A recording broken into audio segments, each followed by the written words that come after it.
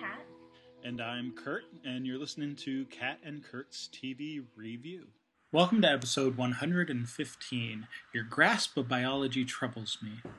This week we're discussing Season 5, Episode 6 of Buffy, Family, and Series 8, Episode 1 of Doctor Who, Deep Breath. As always, we suggest you watch the episodes before you listen to the podcast. Also, if you haven't done so already, you may want to listen to our first podcast to get an idea of our methodology. Okay, so Family this week. Our first Tara-centric episode, really. Yeah. Just kind of exciting. And I think you wanted to mention something else, which is kind of interesting about this episode, which we haven't had in a while. So this is the first episode of the season that's written and directed by Joss Whedon. Yeah, woohoo! We talked about how traditionally, sort of the first episode is written and directed by him of the season, and that wasn't the case this time around. Mm-hmm.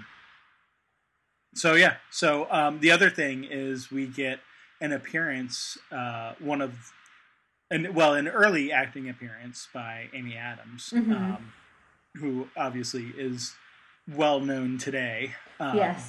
but at the time was relatively Oscar-nominated Amy Adams now. But yeah, right. But obviously at the time was sort of pretty much unknown, except for a few bit parts here and there. Sure.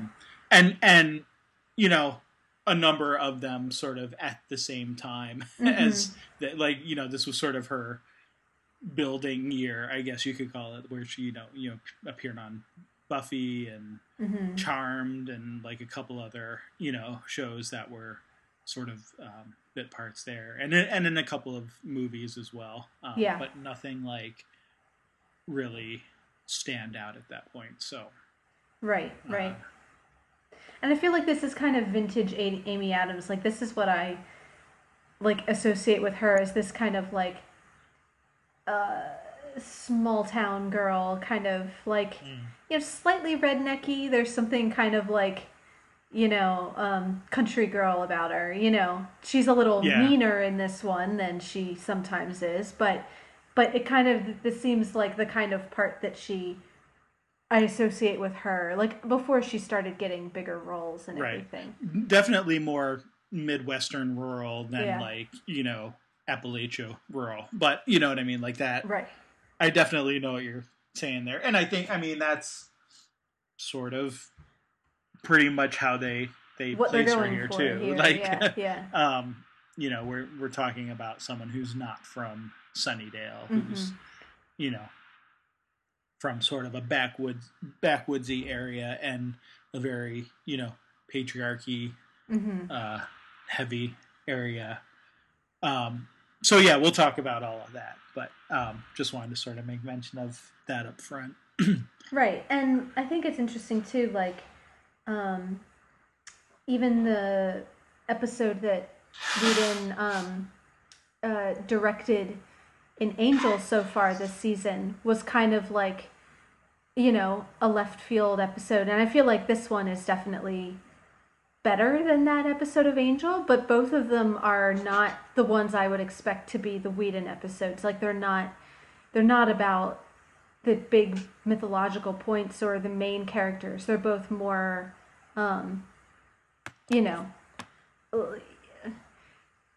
a bit more like left of center, I guess. Like, we're looking at, like, you know, Tara hasn't up to this point been a main Scooby, and she's still not in the credits. But like, this is kind of about her becoming one of the Scoobies, I guess. So like, this one actually, even though it seems like kind of a strange choice for him, it's also, I think, him kind of directing it kind of gives it the clout that it needs, that like, okay, yes, this is the big, we're bringing Tara in full-time kind of episode. No, definitely, I agree. And I mean, so right, with the Angel example, of course, that was one that he directed that wasn't even written by him. So that's that's an oddity in and of itself, and I kind of Sure. feel like that's just sort of an outlier. Like Yeah, you yeah. can't really do much with that. Mm-hmm. With this one, I mean, it's clear, like, because he wrote it as well, that like this obviously then is the story that he absolutely wants to Wanted to tell, tell, yeah. and it is like there is, I feel like um a lot of his stories are just sort of in general that kind of story to begin with. It's about the outcasts Mm. and the misfits and the whatever sort of coming into the fold, or finding their own, or whatever you want to call. And that's, I think, one of the things that you can get with the introduction of people like Tara and even Anya to a degree, is that recognition of, okay, we've had 4 seasons with the same core Scooby group, Yeah. and we know them and recognize them and expect them to win and expect them to be, the ones we're sort of cheering for, or whatever. Like there's a lot of, even though like last season we had this sort of, we're pulling apart and then we come together again at the end. Right. At this point it's like, okay, well, great, you've come together, and now like you can't do another story about them coming apart and then coming together again, because that's already been done. So what do? Yeah. Now you have to sort of let the people who have been on the fringes all along.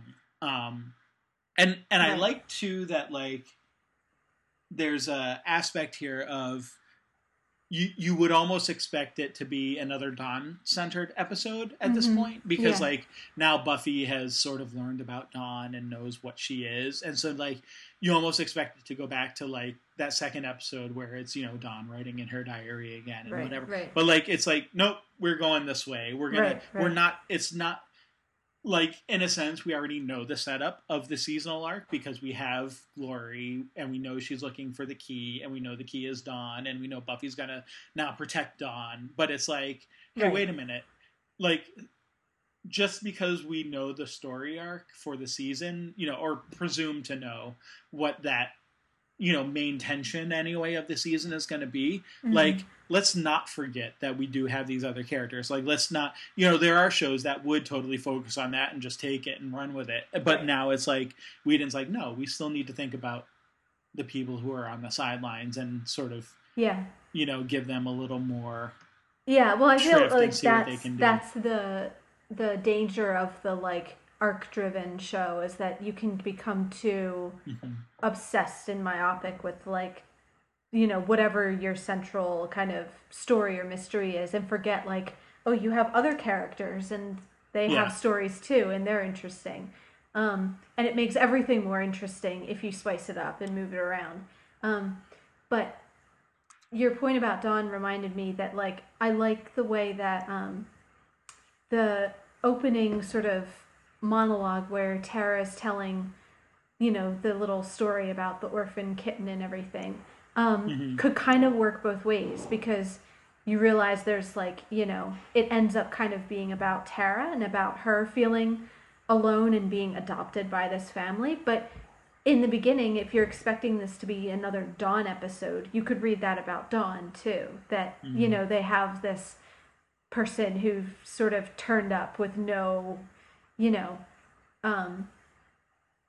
know no real family, who is again being adopted by, Buffy's making the choice to adopt her into the family. So we can talk about that later, but like even though the story's not really about Dawn, it's still, there's sort of overtones of her story in there too, that she and Tara are both, and like you said, and Anya too, there are all these sort of fringe people who've been sort of adopted into this family. And that is a very Whedon-y thing of like, you think of Firefly and, it's all these people who are loners and have no family connections of their own, but, find a family, in this, among each other. So that seems like one of the stories he really is drawn to.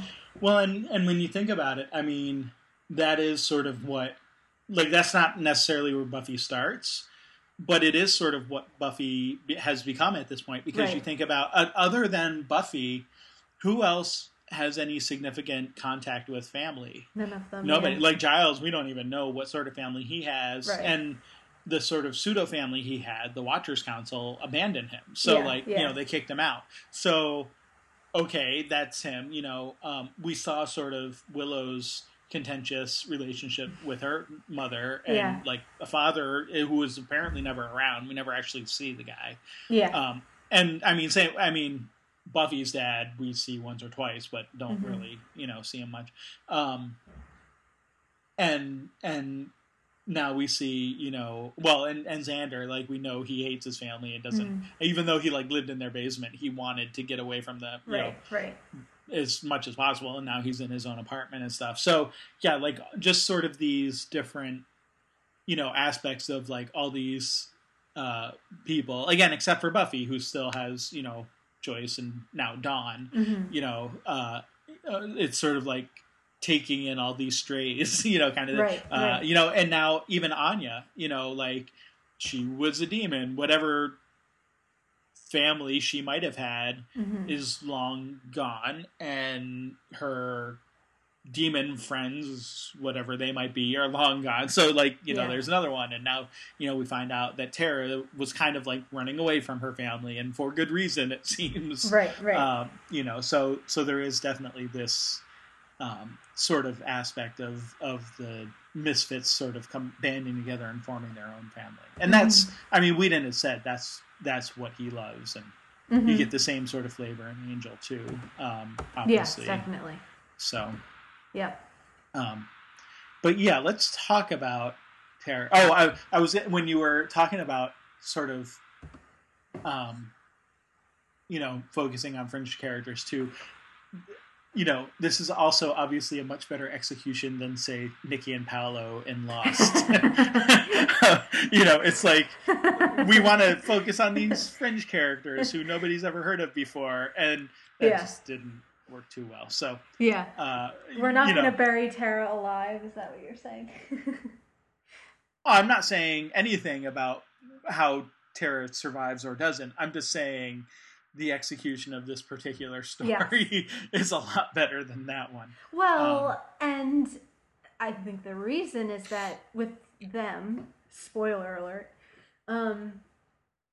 they really were just sort of introduced out of nowhere. And I think what's annoying about them is that they're introduced out of nowhere and then act as if they've, been there all along, Yeah. Whereas here, it's been a very gradual process. We've had her since halfway through season 4, where she just sort of was a friend that Willow made, and has been gradually growing closer with, and I think Tara doesn't come in and act as though, like, I think it would be off-putting if she was suddenly acting as though she had been with them all along and knows everything and Sure. It feels entitled to be part of this inner circle, whereas I think it's more compelling to have someone like Tara, who is very reluctant and shy and is having to be sort of slowly drawn out of her shell, so that you like her, you want to see more of her, and she's the one who's being resistant. So, like, that's a more compelling, I think, like, sometimes, like, reserved characters are, not that they're better, but they can sometimes be more interesting in that, like, you want to know more about her, but she's not giving you as much as you. So there's a kind of, like, tease there.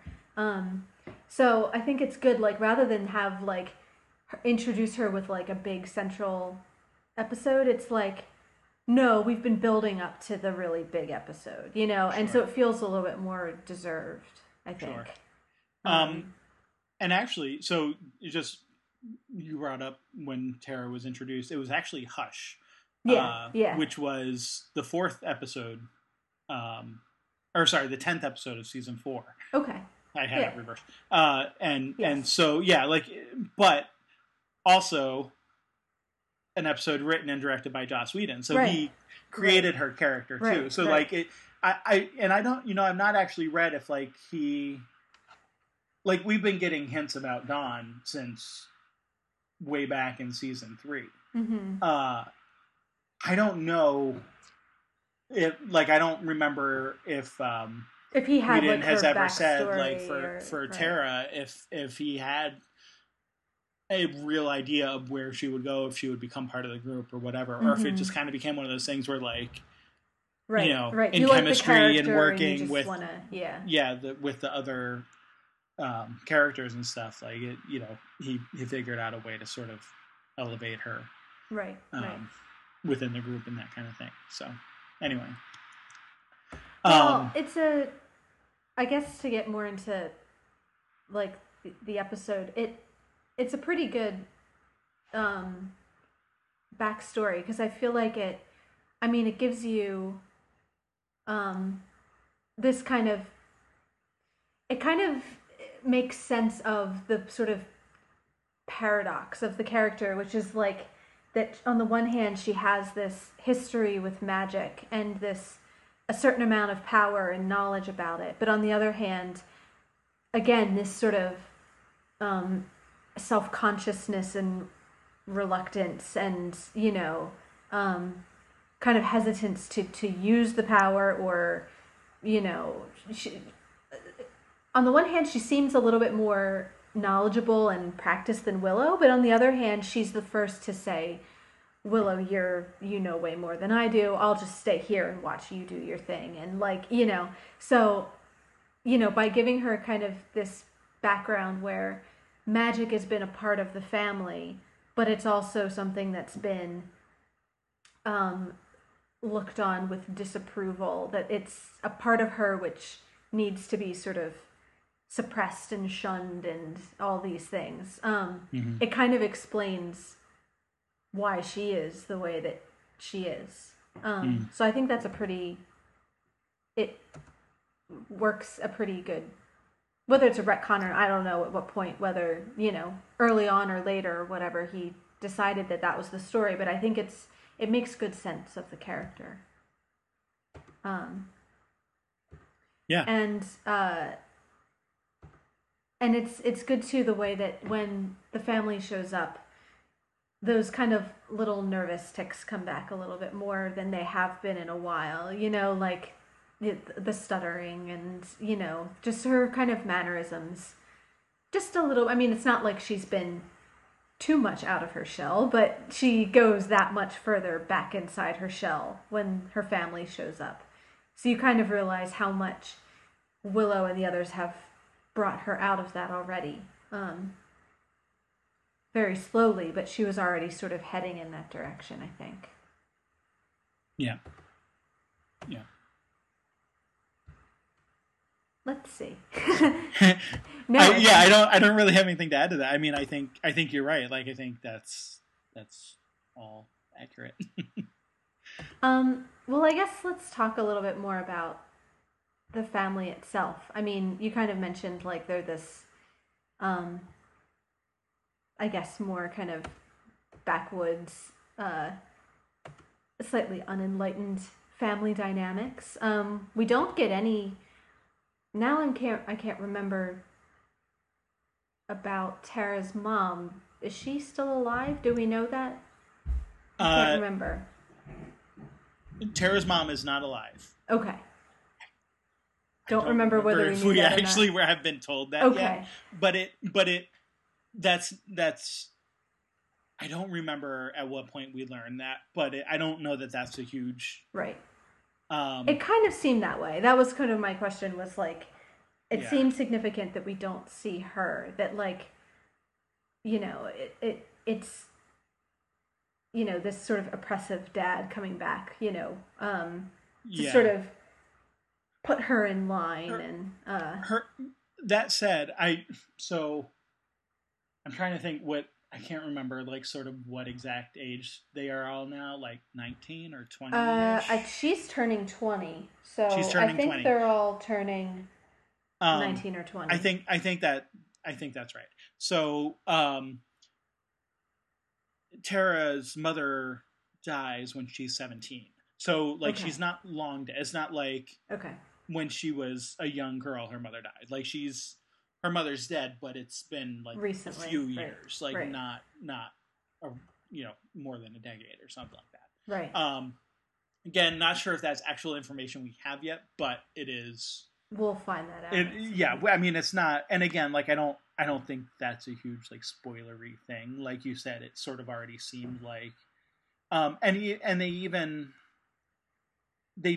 the father even sort of hints at it, although it's not clear whether maybe he's hinting at the mother being dead or the mother being a demon or whatever. Like there's a couple like sort of ambiguous references there. Right. But anyway. So I'm trying to think of where to go next. Well, okay, so here's one thing which, maybe my only kind of, I don't know whether you've, and I'm not even sure whether I really think this or not, but the one thing that occurred to me that sort of rubbed me the wrong way is I'm a little disappointed that there's a little bit of backpedaling at the end about whether or not Tara's part demon. There's the kind of, you do find out at the end when Spike punches her that, he couldn't punch her if she was, right. If he gets hurt because she's human. Thank you. I got confused for a second right. about the mechanics. So, I mean, on the one hand, like I kind of like that exposes the fact that the whole thing is just a sham. A fraud, yeah. So I guess maybe that's the kind of, there's a little bit more of like a metaphor of the week feel to this one, to me, where like, it's kind of talking about, girl power and like, some of these, older ways of, or not necessarily older, but other ways of thinking where, girls are made to feel ashamed of power that they have that isn't, directly in line with, the male authority or whatever.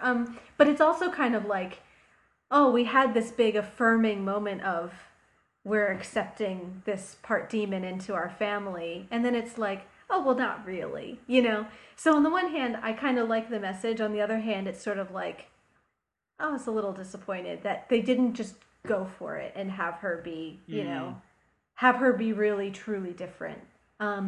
But I guess they have Anya there, so it's not like they're totally against the idea either. So right. Although Anya is also human at this point. Human now too. She's no longer a demon. So yeah, I think. So I have kind of mixed feelings about it. I see what you're saying. I don't know. I mean, I like, because I agree with you insofar as there's definitely, like, it's certainly milder than sort of metaphors of the week that we've had in the past. But I mean, I think you're right. There definitely is an aspect of the metaphor here where, but the metaphor isn't about like accepting. I mean, it kind of is about accepting what you are, but it's more about seeing who you really are first. And so, with Tara, like she believes she's demon, part demon, and that it's going to come out on her or whatever. And that's why she does the spell is so that the others can't see. Well, of course, the spell, whether it works or whether it, like, we don't actually even really get a clear sense of like, did she do the spell she meant, or was it a mistaken spell? Like, did she only mean to make them not see her as a demon, or did she really mean to cover up like seeing all demons? We don't know what her actual intent was. We never really get an explanation there. But like, I feel like sort of the two of those things together, it's like her, it's not even about like accepting herself. It's about understanding who she really is, and who she really is that she's a human just like everybody else. And also, I think there's also the, slight tearing down of the patriarchy. Now, I'm actually more disappointed rather than with sort of the message around Tara. I'm more disappointed with Beth and, Amy Adams' character, who, like she's like, oh, see what you've done, like now, like it's like, well, okay, like you've dismantled this sham, but now perhaps in a very real way that's going to be worse for her, because now she has to go back. Right. And what does she do? Does she pretend? Like, does she go back to pretending that like what she's learned is not real? Right. Or if she doesn't pretend, like how much worse is that going to be in a family where clearly, the men are extremely dominant, and right.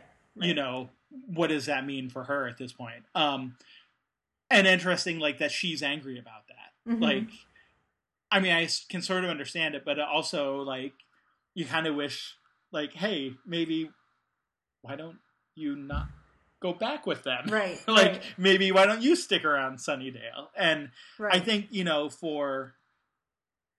honestly, that's unfortunately a situation where, I mean, some, probably more than we'd like to see, women find themselves is in that situation of, even though I know this is wrong or not, accurate or lies or whatever is happening, like, for some reason I still feel beholden to my family, my boyfriend, my whatever, right. Well, and I think I would take it even one step further and say, like, for certain cultures, I don't even know that she, Beth as a character, has any revelation that, oh, this was wrong all along. Like, yes, I mean, she'd be pretty, dumb not to realize, oh, this was, a lie. But, I also can see a character like her, upholding this sort of way of life just because that's what she knows and she believes in it, and it's not even a matter of right or wrong. It's just the way that it is, There's a kind of like, I mean, on the one hand, you want her to sort of also rebel, but on the other hand, it's like there's a realistic fact to the idea that she kind of goes along with it and, will fight for the status quo as much as, the male family members do. Like you see that in kind of, as the feminist thing becomes more, not that it's new, but it's very much in the conversation right now. And you see women fighting for what look to me like, anti-women positions, as like a cultural thing. And to me, it's like, it makes no sense. Why wouldn't you stick up for yourself? But, I think when you sort of are growing up with a certain way of thinking, it's hard to break out of that.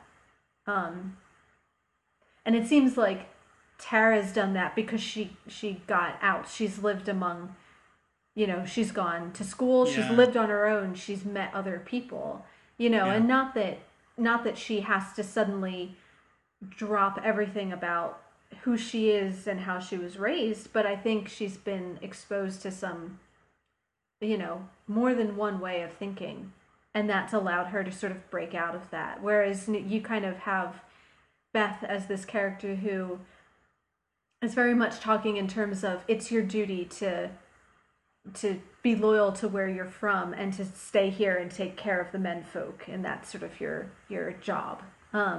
Like you're letting, your dad and your brother won't be able to take care of themselves if you don't come back and take care of them, and it's your duty to do that. Right. So, and that's sort of what she's chosen to do, I think. Yeah. So. Yeah, I mean, it's obviously we don't get much from Beth, so it's hard to, say too much about it, but I get a lot of the similar, feelings, at least from the brief conversation we have. And that, I mean, I think from Tara's perspective, I think what we can do is at least applaud her for, sort of, even though like it's taken her, because she's, what, at least in her sophomore year now, right, of school. Mm-hmm. So, I mean, it's taken her a couple years at least to sort of really understand, and it's not even until now that like she now fully knows that all of that stuff was a lie. So like, which kind of gives her even like, not having someone like, Spike to hit her in the face and prove that she's not really a demon, around, the fact that she was able to sort of get away and intuitively sort of realize that what was happening was wrong, even though she might not have been able to describe it right accurately, is, good for her. Right. Well, and it takes a lot of coaxing, because like even in here, her instinct isn't to stand up for herself or tell them where to go or do any of that. It's like, no, let me do a spell to hide myself, lie to everybody, and then it's really, because that always works. Because it always works. Doing spells on your friends and lying to them always works. I know. It's the tried and true. What could possibly go wrong? And which I want to say the same thing to Buffy when she's talking about, I'm not going to tell anyone about Dawn. I really think that's the safer thing. And I'm like, Buffy, you have you never watched your own show? But with Tara, like, even it's not until you have Buffy and everybody else standing in her path, so ready to stop her family from like dragging her out of there. And then I think the key thing with Willow is that Willow turns it to Tara and makes it Tara's decision. That Willow's not saying, Tara, you have to stay, you have to do this or that. She's saying, what do you want to do? And even when the dad's trying to shut her down, Willow's saying like, okay, I know it's not my decision, it's Tara's decision, and that seems to be, she finally then, when she knows she's not going to be forced to do anything, I think she's finally at the end able to make, a decision. So,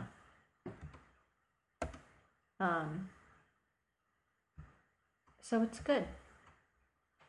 And, and so before we get like the big family moment at the end, I wanted to mention too, like the kind of awkwardness that the others treat her, even like in this episode. Like it's not like until now that they've been such great friends. Really, it's like she has been very firmly a fringe character. So like you have all the funny conversations about her birthday and like what are we don't really, she's really nice, like right, we don't know anything about her, but we just know she's really nice and she likes Willow, and Giles, on the one hand, Giles kind of laughing at them like, really, she's a witch and you don't know that she wants magic stuff from the magic shop where you are, but also he gets her a crystal ball. It's not like what he gets her is this really deep, insightful thing. It's sort of like still one of the most like kind of generic things that he can get for her too. So, but even in the end, it's not so much about how well they know her. It's about sticking up for her and giving her the chance to get to know them better, I think. Yeah. No, I think it's, going along with the, okay, here's a French character. There is a sense too that after a while, like if you're good friends with someone, you're just sort of going to become good friends with their romantic interest, right. Like whatever, like, if they're a good person. But there's also like, it's like that, also that thing of like, if your romantic interest is not so good to you, then maybe you would still get to know them better because like, I don't know, maybe you're warning your friend about them or that kind of thing. Right. Whereas like with Tara, it's kind of been up to this point, this sort of you know, nebulous sort of thing. It's just like, oh, it's this person who kind of hangs out with Willow from time to time, and you know, she happens to be around us from time to time, that kind of thing. Right. So, you know, I think back to, well, so like in the beginning of the episode when they're moving Buffy back out of her dorm room, and you know, and Willow's kind of trying to, you know, talk to them about like, you know, okay, remember Tara's birthday and, you know, this and that. And thinking back to previously when Willow's been like, hey, I don't want to introduce you to all my friends, Tara, because I want to keep you as something for me that's just for me, you know, whatever. Like now there's a shift in that for Willow. Yeah. Because now it's like, hey, wait a minute, I want you to be in every part of my life. Right. So, you know, I do want to keep you sort of for me, and we'll talk about cats and tell funny stories, you know, like they do in the beginning, but also, you know, I want you to be involved in this other super important thing, right, in my life, which is, you know, my Scooby friends. And so I do think that we have that shift there, and it becomes a point of where you do have to sort of, from a storytelling perspective, you do just have to sort of decide like, okay, how long can I really keep Tara on the fringes? And so this is definitely a good way to sort of help bring her into that fold, because what's the alternative? It's to just push her away, I think. Yeah. If you're going, I mean, I suppose some writers would just sort of ignore her altogether. But if you're going to give Tara any sort of characterization beyond Willow's special friend, you know, you do have to, you kind of have to go one way or the other with it. So I like the way that it happens. I also think just again, going from sort of a storytelling perspective, I like the way, you know, the things that Tara does sort of interloop or interact with the Glory subplot in this episode, but you know, we know that the Glory thing is no longer seasonal, you know, story too. So like, I thought it was really well, you know, sort of coming up with that idea of blinding them to sort of demonic influence, right, and that affects the demons that Glory sends after them and that kind of thing. And so you find out, which is interesting because, you know, we know that Tara has magic and like has used it a little bit, like, you know, she and Willow like push the vending machine against the door, or was it in Hush when they were hiding from the, you know, so like we've seen like little bits and pieces of that kind of thing, and you know, she's helped Willow at other times, but it's always been that it's always been sort of helping Willow. So like now we get to see her do magic on her own, but it's the wrong sort of magic. It's magic that ends up hurting or potentially hurting, you know, the people who are her friends. And so kind of an interesting way to see that she actually is sort of her own powerful witch in her own way. But again, you know, it's all about the motives and all about do you have the right motivation to do this sort of thing? Well, and the working as a team, you know, that going off on your own is and doing things for your own reasons without considering other people generally causes trouble, you know, whereas if she had accepted Willow's invitation to come work with the Scoobies on trying to figure out about Glory, that might not have happened, you know, that she would have been working with the group and they would have been aware when the demons attacked all this, you know. You know, you can, like, obviously nobody got hurt, so no harm, no foul, but on the same time, you can kind of see how it could have worked out. It would have, you know, been safer had she, you know, gone and been, you know, a member of the group when she was invited to be. So, yeah, no, and it is good, like, it's nice, it's always nice when you can kind of make plots of the episode that seem different sort of end up influencing each other. So, yeah, I guess we can talk about, I guess let's talk about Glory too. Did we have anything else for Tara and... No, not really. I guess just to say that generally from what I've read, the main criticism of this episode is around Tara's family, that they seem a little one-dimensional and whatever. I mean, I understand that to a degree. Like, I don't necessarily even disagree with that, but at the same time, it's like, how much complexity could you have in the amount of time that they appear? So yeah, it doesn't really seem like it's going for, like, I don't get the impression that we're gonna see much of them anymore. You know, like, right, and that's a realistic impression because we will see none of them. Okay. After like, this, I mean, if they were like a recurring thing, I think I'd want a bit more nuance. But like, this is the crappy family that Tara like is trying to distance herself from. That seems about right, you know. Yeah, and I think in a sense that there is, there is some validity to the sort of, stereotypical, ultra conservative, patriarchal, family idea, and like,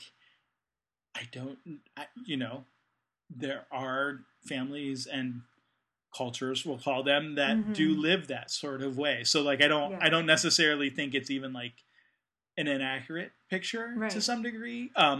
Maybe slightly caricatured a little bit, but again, like, I don't know how much we would expect to get in this one episode. Well, and also, like, any people that think that way have a very one-dimensional way of thinking, I think. Sure. Like, I think there are real live people who are fairly one-dimensional.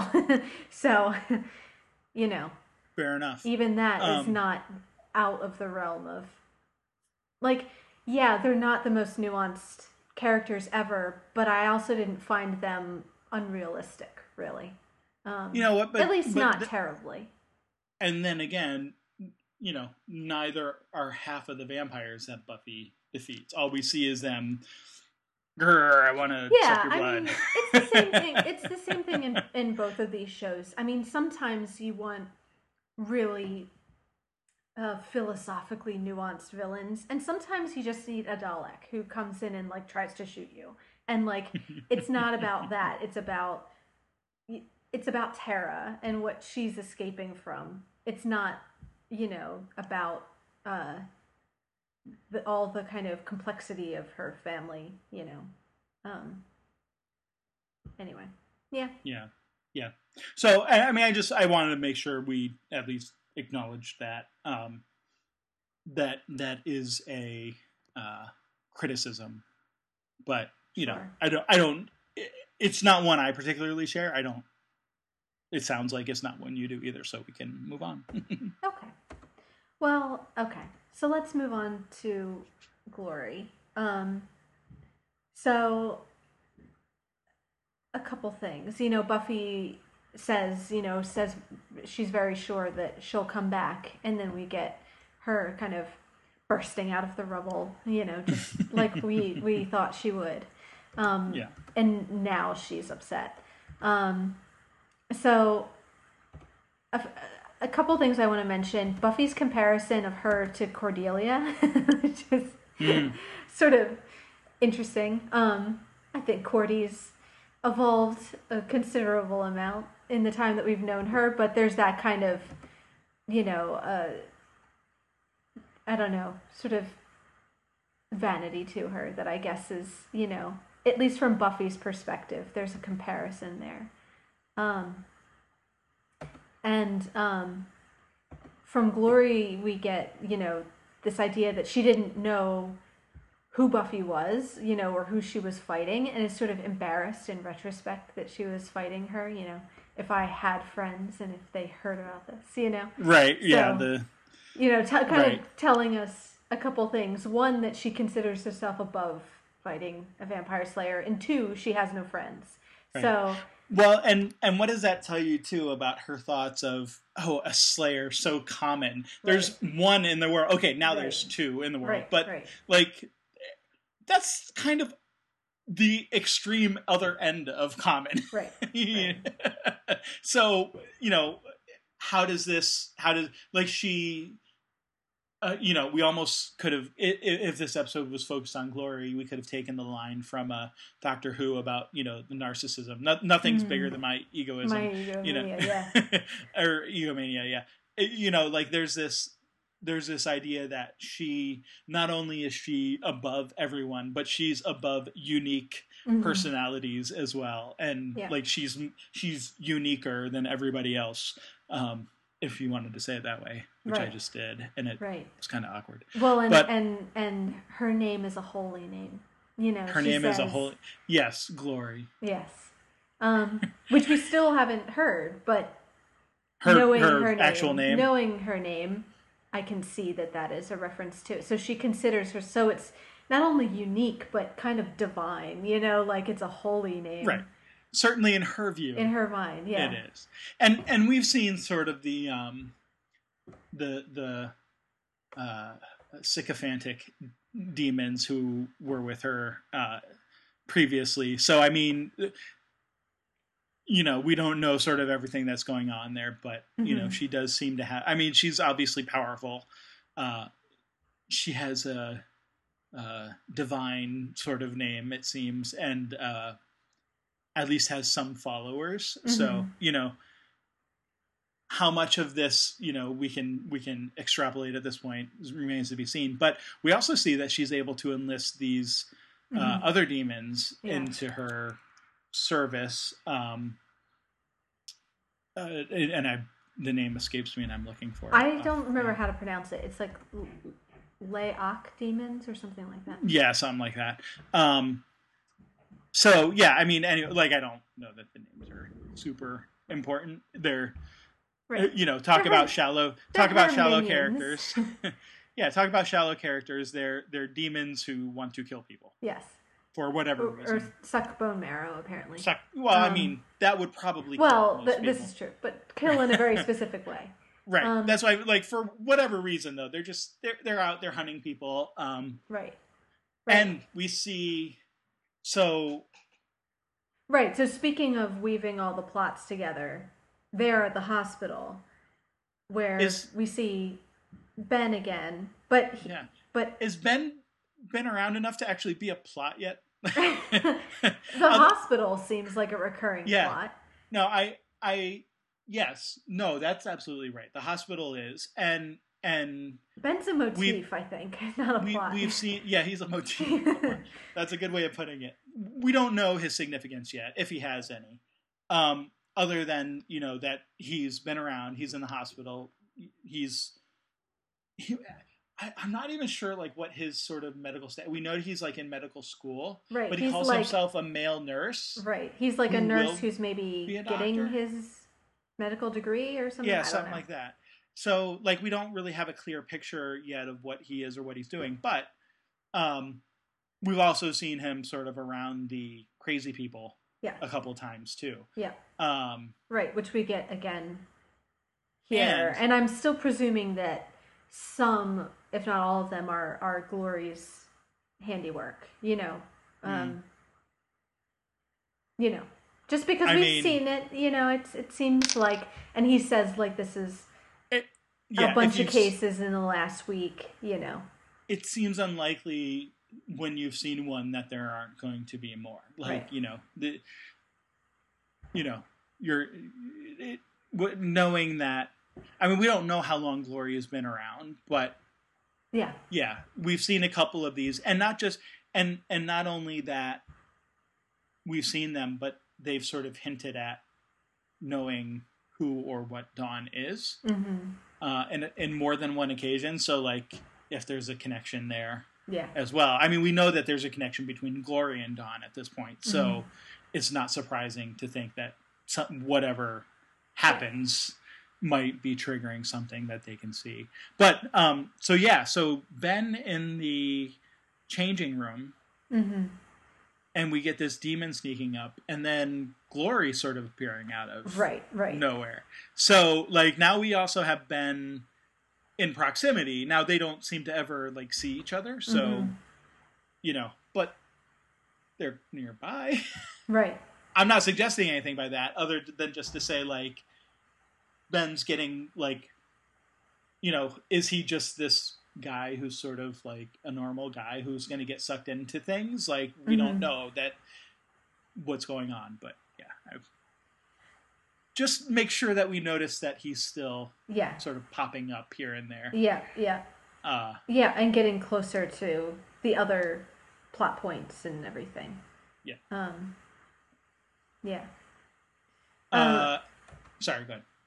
No, well, I was gonna move on to Dawn, since she's sort of still kind of, again, lurking in the background of Glory's story. But we don't get a whole lot new about her. Mostly what we get is Buffy's sort of decision, which we got last time, but we get her kind of verbally saying to Giles that, she not only does she feel responsible to take care of Dawn, but she wants to do it. That, this isn't a burden any longer. It's something that she's decided, that she kind of, it's a self-generated responsibility. It's not just like, oh, the monk saddled me with this annoying kid. It's like, no, she's my sister, and Buffy's adopting her just like they're adopting Tara. And I do feel like clunking her on the head with her whole, it's safer if I don't tell anyone anything speech. So, there's that. I'm sure that'll go well. But I do want to point out that there is growth here. Okay. Because at least she's telling Giles. Yes, in the past, she wouldn't have even told Giles. Right. And so, I mean, I don't know that necessarily solves the sure the same problem that you're pointing out, but there's at least an aspect here, and I think with Buffy there's a couple things, because one, we have that, also we have, like, Buffy is actively now training and all of this on her own. Like we've talked a little bit about that, how like it's like renewed vigor. I want to be a good Slayer. Like this is, I've gone through my rebellious phase. I've tried to ignore things. I've, whatever. Now I want to really embrace what it means to be a Slayer. Yeah. And in a way that might also fit in with the arc of the season. I'm not saying it does, just saying we could look at it that way. But, protecting Dawn and taking on that responsibility of the protection might be a way that manifests itself. But we also see that in, her telling Giles, her training and stuff on her own, which results in her ability later with the invisible demons to rely on her other senses, which is something that, I mean, we've sort of seen her do trick stuff like that before, but it's like now she's like, has that piece that to like ninja skill. She thinks about it, and she can like, hear the scuff of a boot on the floor kind of thing, and know exactly where they are and where to kick and that kind of stuff. So there is that idea of there's payoff for the training she's doing. Yeah, she's training, she's relying on her watcher more, like trusting him more, and going to him at least, even if she doesn't trust the entire team quite with the same info. Well, and I want to say too, like, any annoyance I have is purely as a omniscient viewer who, the rules of narrative tell me that this can only go wrong. From inside the perspective of the character, I get it. I don't think it's out of character, and I think if you're Buffy and the weight of the world is on your shoulders, you do have to be careful about what information you share with who. And Buffy has this sense of feeling responsible for these people and protecting them. So I do get it from like the character point of view. Like, it makes sense to me why she's not sharing it. It's just, it's only when I take myself out of the narrative that I go, obviously this is going to go badly. But, I don't think it's like bad writing or anything, is what I'm saying. Yeah. No, and I didn't necessarily think you were saying that. I just think, I do want to acknowledge that there is growth here, and that, and I'm not even saying that you're wrong to sort of want to but you're right. You're right that there are times where she would have just kept it entirely to herself. Yeah, and I think, I mean, too, there's an aspect of this is a really weird thing. Like sometimes it just takes a while to process Yeah. before you can tell people stuff like your Right. sister doesn't really Hey, exist hey, and is a little ball sis, of you're not energy. really real. Like, yeah, Yeah, how do you, that's an awkward conversation to yeah. have. Again, Um, you know how we joke about wishing each of us was not really our sister? Well, guess what? yeah. For you, Not a it's joke. true. Yeah. Um, So yeah, I mean, there's definitely. I agree with you. Just wanted to point out that yeah. there is at least some willingness to take on some responsibility there that Mm-hmm. in the past she would not have. She would have just sort of gone off and Right. did whatever she wanted to do. Well, and she moves home too.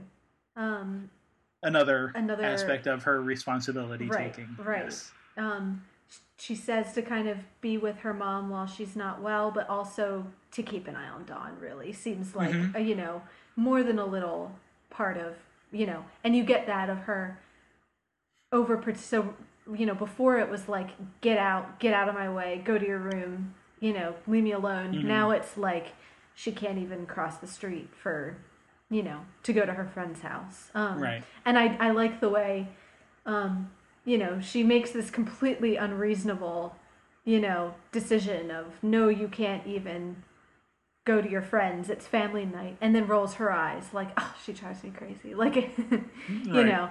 and Right. can't even see the complete irony of the way she's completely changed her attitude. So Yeah.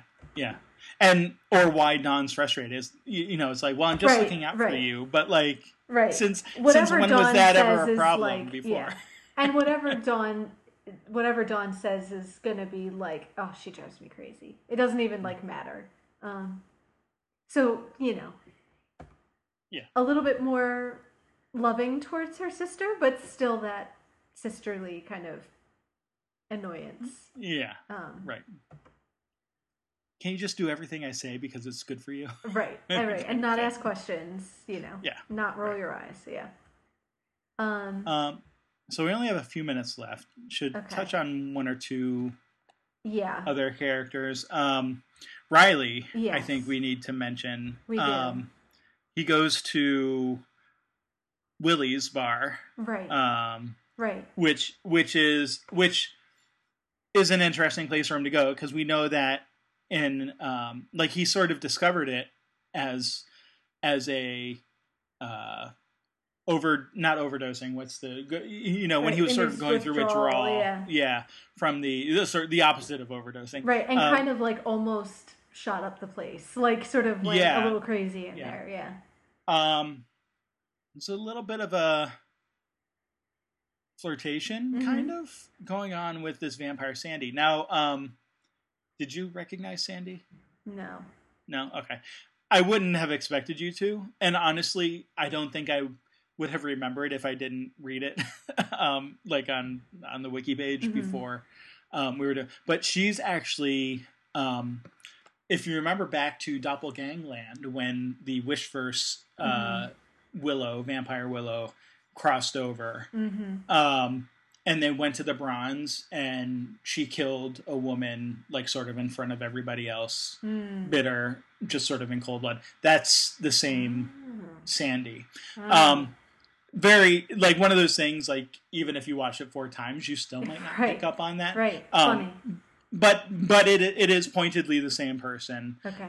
This is now, Vampire Sandy. Vampire Sandy. Who Vamp Willow turned back then. But just to point that out, I don't want to make too much out of it, but I will say it's not the last time we see Sandy. Okay. So just wanted to note that. And yeah, like more than Sandy, just the fact that we have Riley going to a vampire bar. Right. So what's going on there? Yeah.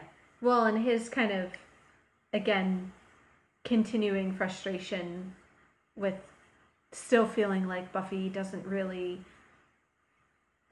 fully trust or, rely on him to the extent that he would like. I mean, here he's still kind of doing the the very domestic thing of I'll unpack your room while you're out, like, vampire slaying.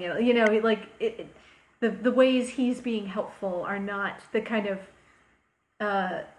macho ways that he would prefer. And also more than that, I think he has the sense that there's stuff going on and Buffy's not sharing, and that seems to be more so even what is getting under his skin. So yeah, he comes there at the end. He's at the party. Seems like they're cool, but yeah, definitely a kind of slightly dangerous moment in the bar. With kind of a surprise there of her being a vampire, for a moment you think it's dangerous because, oh, is he going to go with her? And then it's like, oh, she's a vampire and he knows. So of course he's not. But it's still, there's that suggestion that, he's out on his own, getting drinks and buying other girls drinks. So, yeah. Okay. Yeah, and so, I mean, there's not necessarily anything untoward happening here, but there is the sort of mutual keeping things from others going on here. Yeah. So, yeah, definitely. And just the act of him going to this kind of dive vampire bar itself is sort of like, it doesn't seem like a place he would go if he were happy in his relationship, That fact in its own is sort of, the fact that he wants to go there is revealing enough, I think. Yep. Okay, I don't have a lot for Giles, really. A couple funny lines. I don't really have much for Giles, actually. For Anya, I just, want to point out her kind of useful member of society thing of like, that continued pride in her it being a cog in the machinery of capitalism, that she gets to, sell things and work with the money and, is sort of proud at the end when she tells them that, she's not one of the evil demons. She's now a functional member of society. So, right. Just sort of her happiness about that. Yeah. But too, I like that, like, she still sort of uses her expertise to, like, of course she's going to be the one to think, all the humans are like, oh, Tara's a demon. But she's like, well, wait, what kind of demon? Yeah. Yeah, like, there are a lot of kinds of demons. What kind of demon is it? And the typical, well, evil's evil, which, again, points to that, and maybe this is an argument for what you were going for earlier about, maybe Tara should have still been part demon or whatever, but, that sort of ongoing question that we have for both Buffy and Angel of, are all demons actually evil? Right. Or, what does it mean to actually be evil? Can humans also be evil? And that kind of thing. So kind of ties into those deeper questions in sort of a funnier way here with Anya. But anyway, yeah. And then in the last minute or two, I do want to talk about Spike and Harmony. Yeah. Talk about another dysfunctional relationship. Yeah, right? Spike. And yeah, I mean, I'm sure I don't need to go into all the punning that's going on and, the fight that they get into. And sort of what is the relationship of, like, what's going on subconsciously with Spike. Cutting between his dream of fighting, with Buffy to his other kind of relationship with Harmony. And Harmony is oblivious, of course. And then, with Spike kind of, I guess he is really, I wasn't quite sure when he hears that they're going to kill the Slayer, whether he meant all along to go and help her, or whether there was a part of him that really did want to go watch her get killed, and then he sort of can't help himself and changes his mind in the moment. I think you could probably read it either way. But in any case, he can't. He has to join in and help her out. So. Yeah.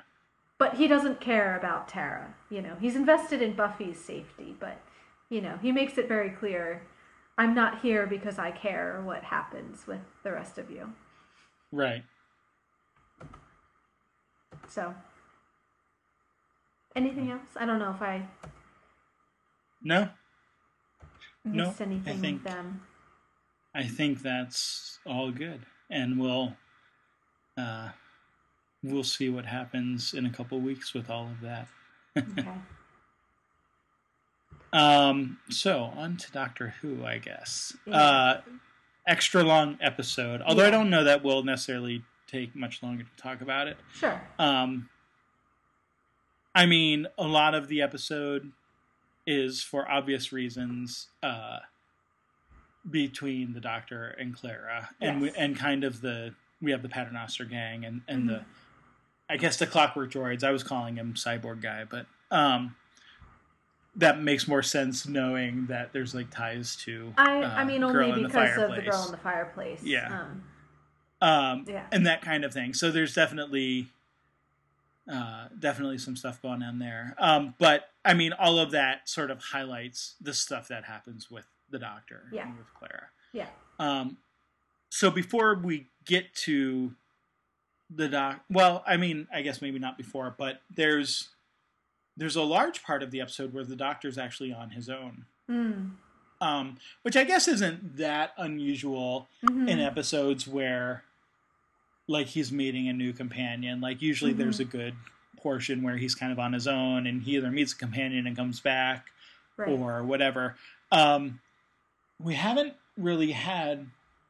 I mean, we haven't had a companion who's been there for the regeneration since Rose. Right.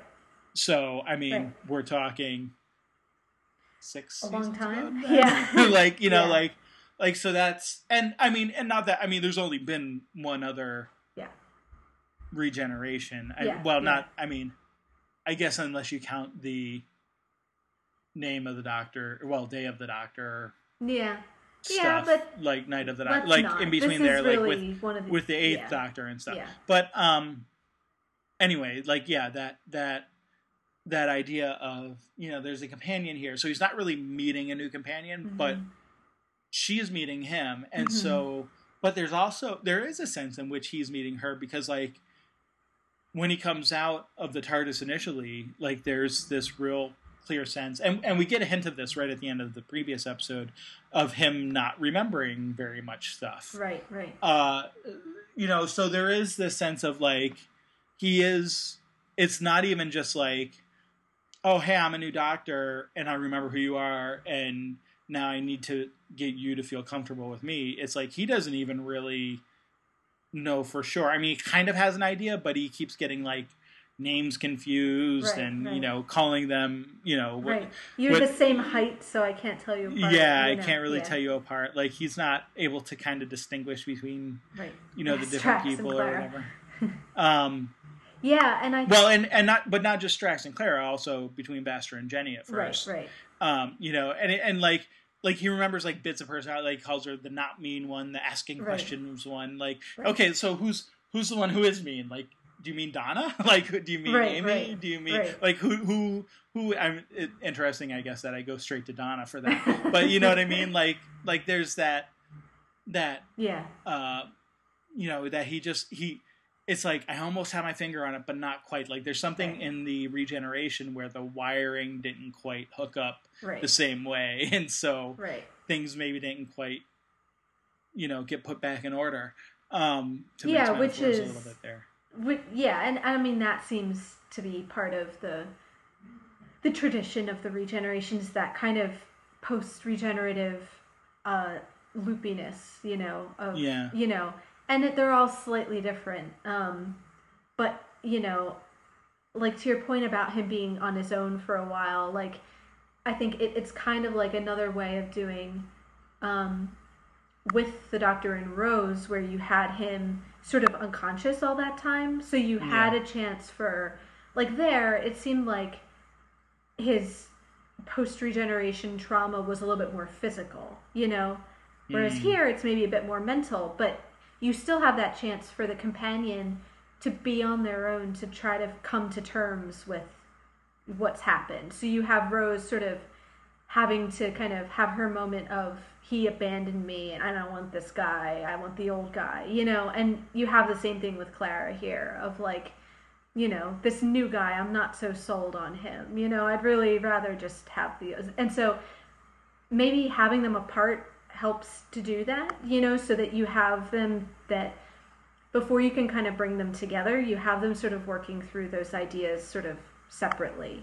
Um, you know, so you have him trying to figure out who he is on his own, and Clara is talking with Bastra and the others sort of on her own, you know. Mm. Right. Because like when she's around him, she's just angry, and I think it's good to have her be maybe having her with the Paternoster gang lets her be a little bit more honest and kind of say like, okay, this is what I'm dealing with, you know. And she doesn't have to kind of help him or sugarcoat anything. She can just say, this is why I'm upset. Right. So, Right. you know. Although she does say that to him later too. Well, this is kind true. of in a way. This is true. But I think you're right. Like that, it does help her clarify at least why clarify. No, why she's angry. You know, to Vastra, which then later sort of makes it a more useful anger, I guess, like a more efficacious a anger, little more focused, in a way. Yeah. You know, insofar as she can then really pinpoint, you know, what it is that's making her angry, and it's this idea of like, okay, he changed, and interestingly, like, so if the running off does give her time to sort of adjust that, there's also a sense in which his running off and sort of being cryptic and not really being direct with her or, you know, whatever, which partly has to do with the fact that like neither of them put places that ad, but well, right. But there's also the sense of like you just kind of ran, you were crazy and then ran off, right? Like, right. She has so a reason to be angry, yeah. Even though it's the being crazy and running off, which kind of gives her a chance to like, I don't know. There's sort of a paradox, I guess I'm trying to sort of elucidate there, but I can't quite describe it in the way I want to, so I'm getting frustrated now. But like there is this idea of, you know, that by running off he gives her time to deal with what's happened, but it's also part of what makes her angry at him is the running off and not being like, hey, let's deal with what happened here. Right. And I mean again, like maybe that's the best thing he could do, at least at the beginning, because like he's not even clear on how to express what he's feeling either. Like he can't get people's names right. He, you know, his drawing all over the room, like it's clear that he's got some idea of what, you know, his mind is trying to tell him, but he can't quite put it in the right order and all of that. So, you know, there are these things like happening that he is trying to process, and it's not till Clara's really in danger and sort of expresses her belief that if the Doctor is still really the Doctor, you know, he'll basically come help me, and I don't have to tell you anything because the Doctor will be here for me, and which he then is. So and that is the moment when he's the Doctor, like the totally there, coherent, doing the Doctor thing. You know, like it's really not until that moment. And there is, like, I mean, you know, you can read into that like, oh, well, no matter what Clara said at that moment, the Doctor would have been there to save her. But there's also, you know, that aspect of belief that it's it's Clara truly expressing to herself, because the robots don't care. The Right. clockwork people don't care what she's really saying at that point anyway. Mm-hmm. Like, they just want to know where the doctor is. That's the question they keep repeating.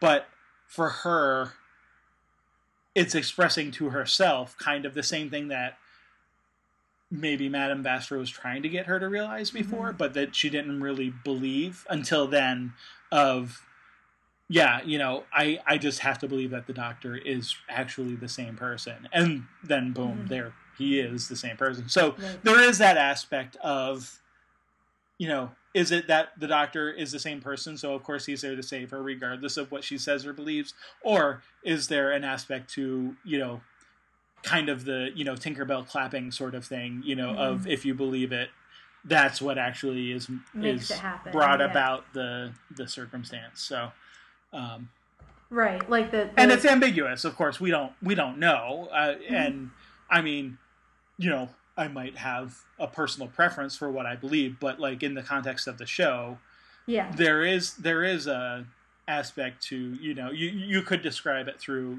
I don't know, mental brainwaves that the TARDIS recognized and sent to the doctor or something. Like, there is some sort of pseudoscience that you could surround it in to yeah, sort of explain the belief thing, but there's also just that sort of simple fairy tale aspect of, I Mm-hmm. believe he really is the doctor, and so he's going to save me. right. That Kind of thing to it. the companion's role is not just as the asking questions one, but as like the doctor needs the companion, which is kind of what the Matt Smith doctor says at the end of like he needs Yeah. you, like he needs you in a very real sense, that the doctor without a companion isn't fully the doctor, that there's something about the companion, their faith in him that makes him who he is. So that's when he's able to sort of become himself, I guess. Well, and it's I mean, not till the end there too that we sort of get, the 11th Doctor saying, I think you might be scared, but just remember, he's more scared than you are, Right. and that's why he needs you. And of course, this is after all the stuff they went through, so there's a bit of empathy there that that I think, I don't know that Clara necessarily realizes that in the same moment when she's sort of allowing herself to believe that the doctor really is the doctor, but like she at least has to come to that conclusion to remain with him at the end, when he's sort of standing there and saying, so who was that on the phone? Right, right. Kind of thing. Like, that there is this idea of, you think of the doctor as being, Geronimo guy to just sort of jump into everything, no fear, no whatever, but that actually he is afraid, and that he doesn't really understand what's going on. And interesting to me, so to sort of extend the Matt Smith moment there for a bit, interesting because we don't, like, he doesn't, he's just going on his experience. Like, you get the sense that by him saying that, this is what every doctor goes through. Like, Right. every doctor, after regenerating, has this same level of fear. Yeah. And that, but we didn't see it in that same way when Matt Smith was, Right. he was funny, fish fingers and custard guy to Right, right. Amelia. Like, he wasn't, he didn't act scared in that same sort of way that we see, I think, in this episode, the 12th Doctor acting scared. So, yeah. Well, that's a good point, and it kind of brings up this idea. I think that definitely, I mean, it's probably a comment in general of the Doctor is maybe more scared than he seems to be in general, but Sure. but I think it is specifically a regeneration thing of, I know he's scared because I've been through this before and I know how scary it is. So you have to Right. be a little patient with him while he's learning, because scary as it is to be in a dangerous situation and face monsters, the scariest thing has to be waking up to find yourself completely different and not feeling like you understand. That's like, more of an existential kind of fear, and not liking the color of your internal organs. Right. So even your insides don't feel right. And And I think with like what you're saying about Matt Smith is interesting about how he didn't seem scared. He seemed like the Geronimo doctor of like, yeah, like let's jump right in and try what food we like and, you know, defeat the monsters and make friends and be fun and, you know, all this stuff. But I think it goes along with what we kind of retroactively or retcon learn about the 11th Doctor is that this idea of that persona maybe not being a totally honest one, you know, of that, you know, so we get a lot of this episode about the faces. So I want to talk about Capaldi's face in a minute, but with Matt Smith, Vastra talking about this idea of he flirted with you. Well, how did he do that? He looked young, you know, and that was this was like a veil that he wore for everybody. And that, you know, he's the oldest Doctor, but he comes across as this, you know, kind of young, hip, fun Doctor that is easy to love, you know, and, you know, that maybe his kind of persona is a bit of bravado, you know, that it, you know, he doesn't come across as scared in any situation really. That doesn't mean that he isn't scared, you know, that it's right. Sort of a personality that he adopted. And I'm not saying he was fake, you know, but I'm saying like pretty much what Vastra's saying, that the different personas suit different purposes in the time that they're held. And maybe there was a bit of that going on with Matt Smith, of this wanting to be accepted, like she says. And I think this new Doctor, for better or worse, is not as interested in being accepted. You know, that there's something, a veil's been dropped. He's not as kind of appealing looking as he was. And I think as the episode goes on, you kind of see him drop the kind of, you know, more ingratiating persona. He gets a little bit sparkier as it goes on. You know, like even with the tramp, he starts out kind of okay, and then it gets more and more threatening as it goes on. You know, until the end, it's demanding that he shut up and give him his coat.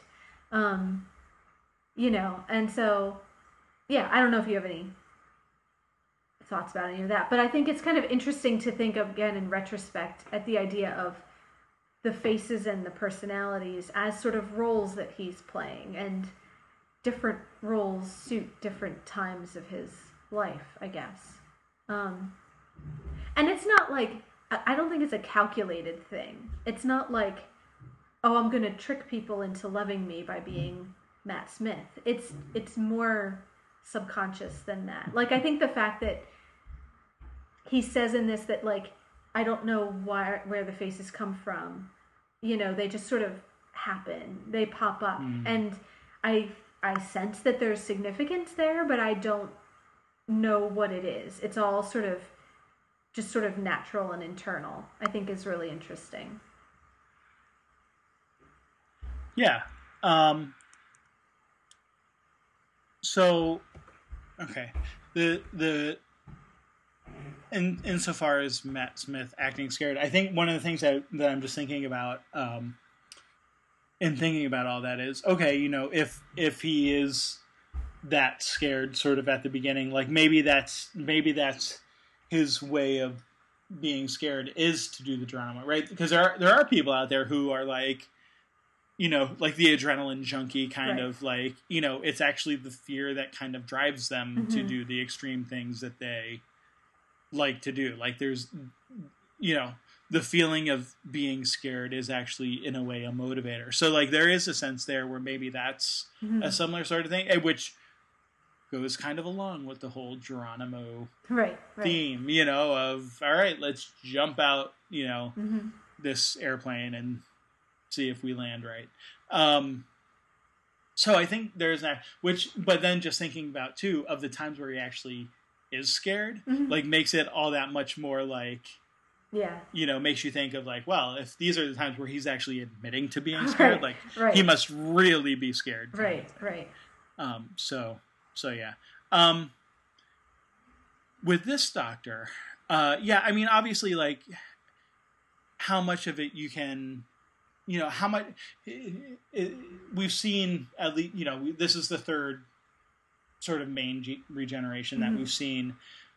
So we can get an idea of, like you said, with the 10th Doctor, there was this sort of period of convalescence, I guess, where he was sort of, in bed. And we get a little bit of like that here, but it's like he just won't stay in bed. Right, he keeps having these little blackouts and catnaps, he calls them, but they're not really effective in the same way. It's like, the 10th Doctor needed, of course we find out with the 10th Doctor that actually he needed, what was it, the tannins in the tea or whatever, like it was that like to wake him up, actually like helped him wake up.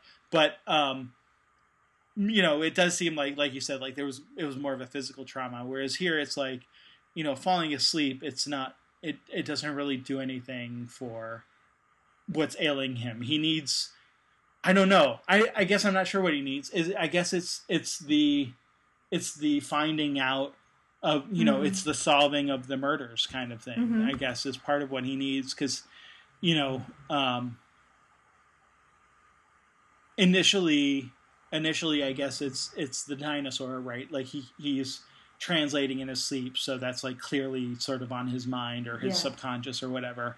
And then it's like solving what happens there with the incineration, the spontaneous combustion thing, and then finding out that there's been more, and so it's like what actually brings him into his right mind is doing the thing that he does best. And I mean, I'm not a psychologist or anything. The little bit I have heard is that there is some validity to things like, people who stay engaged mentally by doing like the crossword puzzles, or whatever, are less likely to have dementia in older life and that kind of thing, or who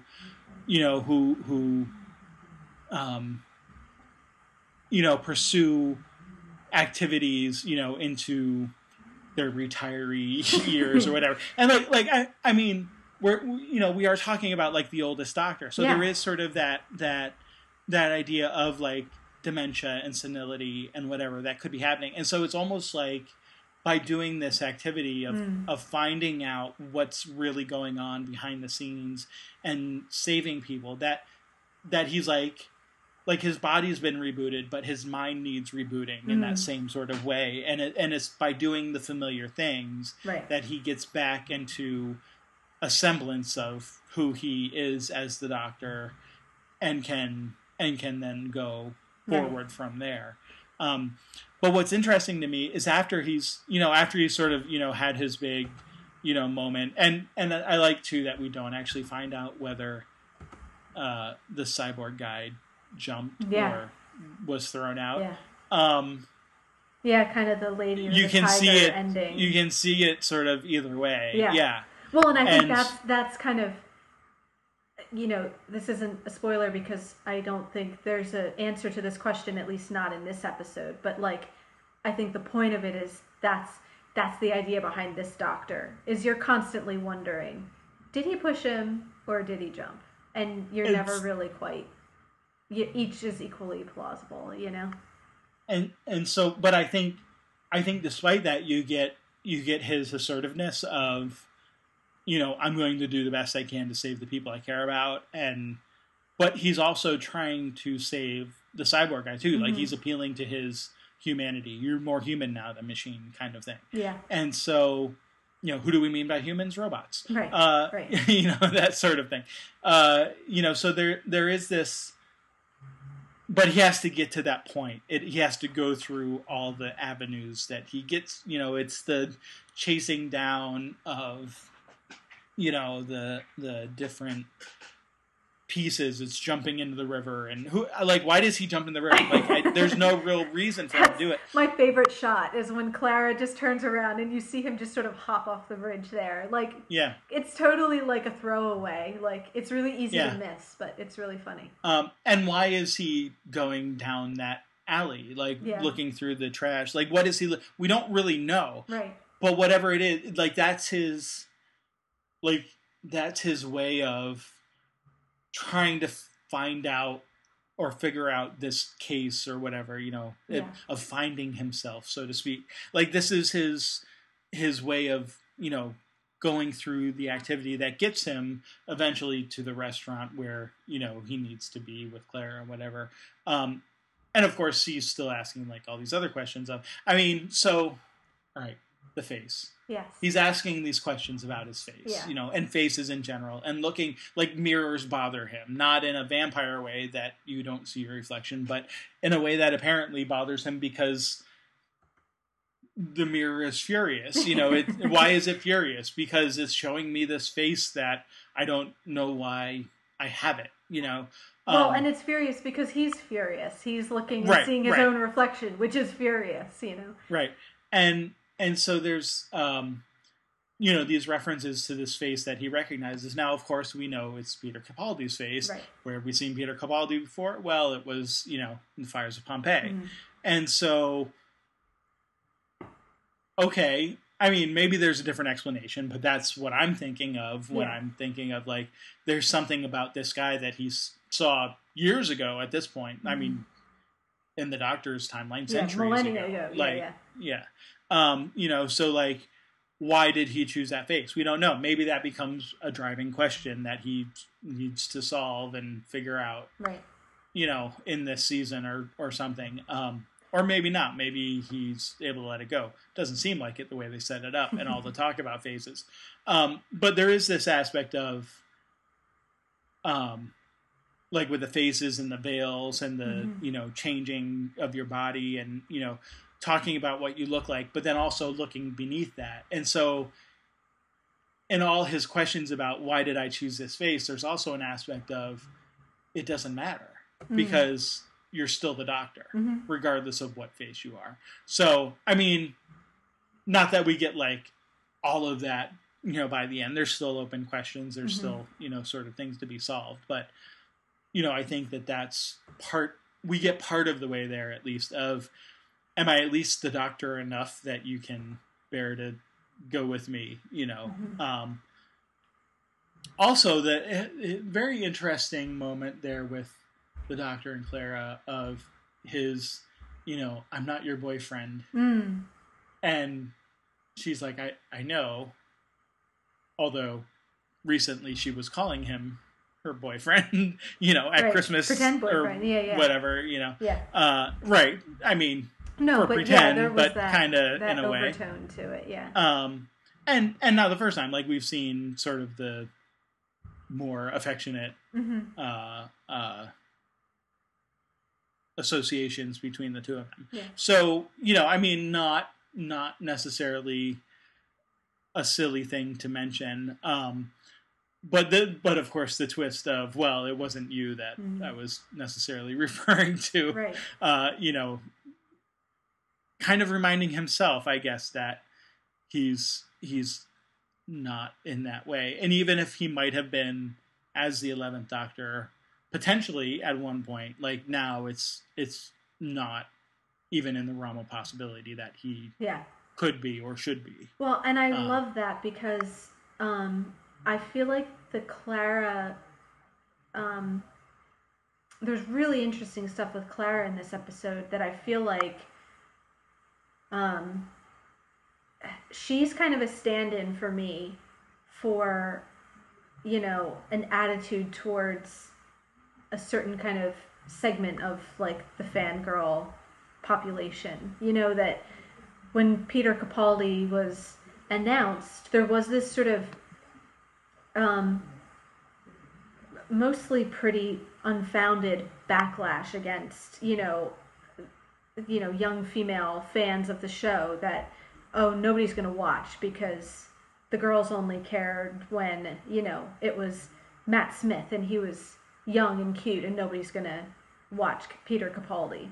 And there was kind of other stuff too, Capaldi made perfectly, reasonable comments about how his Doctor was going to be sort of, less flirtatious than the previous Doctors.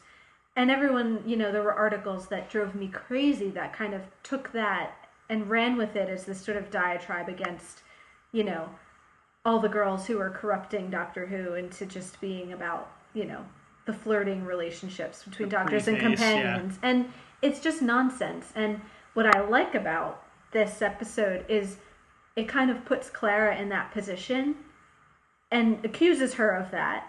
And she defends herself, and I like that conversation with Vastra, who kind of says, you don't like him anymore because he's not cute. And Clara says, excuse me, that's not why I liked him in the first place. And it doesn't deny the fact that Matt Smith was a young, attractive actor. It doesn't deny the fact that there was chemistry between the 11th Doctor and Clara. But I think she kind of successfully defends herself against this charge that she only cared because he was her, she could pretend he was her boyfriend. That it's about her kind of affirming that, yes, there's more to the Doctor that I'm connected to than just what he looks like. And it shifts some of the responsibility. It's not a one-way thing, and that's what I like about Capaldi's thing at the end of, I never said it was your mistake, that it's not all about, the girls who are lusting after young Matt Smith. Sure. It's also about, we've had younger doctors who embraced that, and I think that doesn't mean that they weren't great doctors, but we've had, these younger actors who have, who've had more, younger flirtatious relationships with their companions. And that's been a choice of, the show and the writers and the actors to do that. You can't put that all on the fangirls and say, right. Because that's an element of the show. So I just like the way it kind of acknowledges that and then just says, let's get over it. That there was nothing wrong with it. There was nothing wrong with having, I feel like as long as the acting is good, the Doctor can be anything, really. So I don't think there's anything wrong with having these, younger, more romantic doctors. But it kind of deals with that and then says, okay, that was one aspect of the show. This is another one. And I don't think, and kind of, saying like, I think Moffat putting his faith that the female population isn't going to desert the show, which it hasn't. The ratings are fine, and Capaldi's Doctor has been well received, so I think the fangirls have done just fine by themselves. But I really like that kind of like subtext that's going on in this episode. Sure. And yeah, so and of course Jenny's applause. Yes, to Jenny Vastra's chagrin. Yeah. No, it is a good point, and yeah, I mean it is funny how you can sort of look at it either way, because Clara is also the one with the pretty face and whatever, and that it's like if you're just looking for a companion who's sort of a pretty, someone who can stand beside the Doctor and look pretty, like that's clearly not the right show for you, because that's not what the companion ever is. Yeah. And so, and I feel like nor should he or she be. Like, I mean, mostly she, it seems sometimes, at least in here, but we get males, too, and some of them, are rather dashing for companion, males or whatever. But like, that's not the point. Like, the point is, the point is that there's someone who will stand by and help the Doctor, and vice versa. The Doctor helps other people. Like, it's not about, whatever the relationship is, there is sort of that constant of, you're there for, to help each other, help other people kind of thing. Like, there's a lot of helping involved, apparently. Like, that's the only word I can seem to think of. But and I think there's the hypocrisy there of, people only ever complain when the Doctor's young and pretty. People don't get up in arms about, oh, yet another young, pretty, female companion. Like, that's fine apparently. Like nobody accuses the fanboys of, um, only watching because, it's Jenna Coleman. I think in general the fans are not given enough credit, so Yeah. Again, as long as the relationship is interesting and the acting is good, then I think anything is valid. So, um, yeah, I like that kind of layer to this episode, and I like too, just in general, it being a lot about Clara taking off her mask as well. That there was a kind of sweet, unruffled side to Clara, which she's had up, which kind of gets demolished in this episode. And, she's Sure. kind of pissed off in this episode, and it's not necessarily her best side. She isn't the most accepting of him at first. And I kind of like when they come back together and are just fighting the whole time. Like there's a kind of, they're having a spat, and the bit about each of them calling each other control freaks, thinking that they're talking about the other one. That person would be a needy game player sort of person. She goes, "Oh, Yeah. well, I'm glad you said it," and he's like, "Yeah, I know." Like each of them is sort of accusing the other, and Yeah. Yeah. not really Yeah. getting it. So,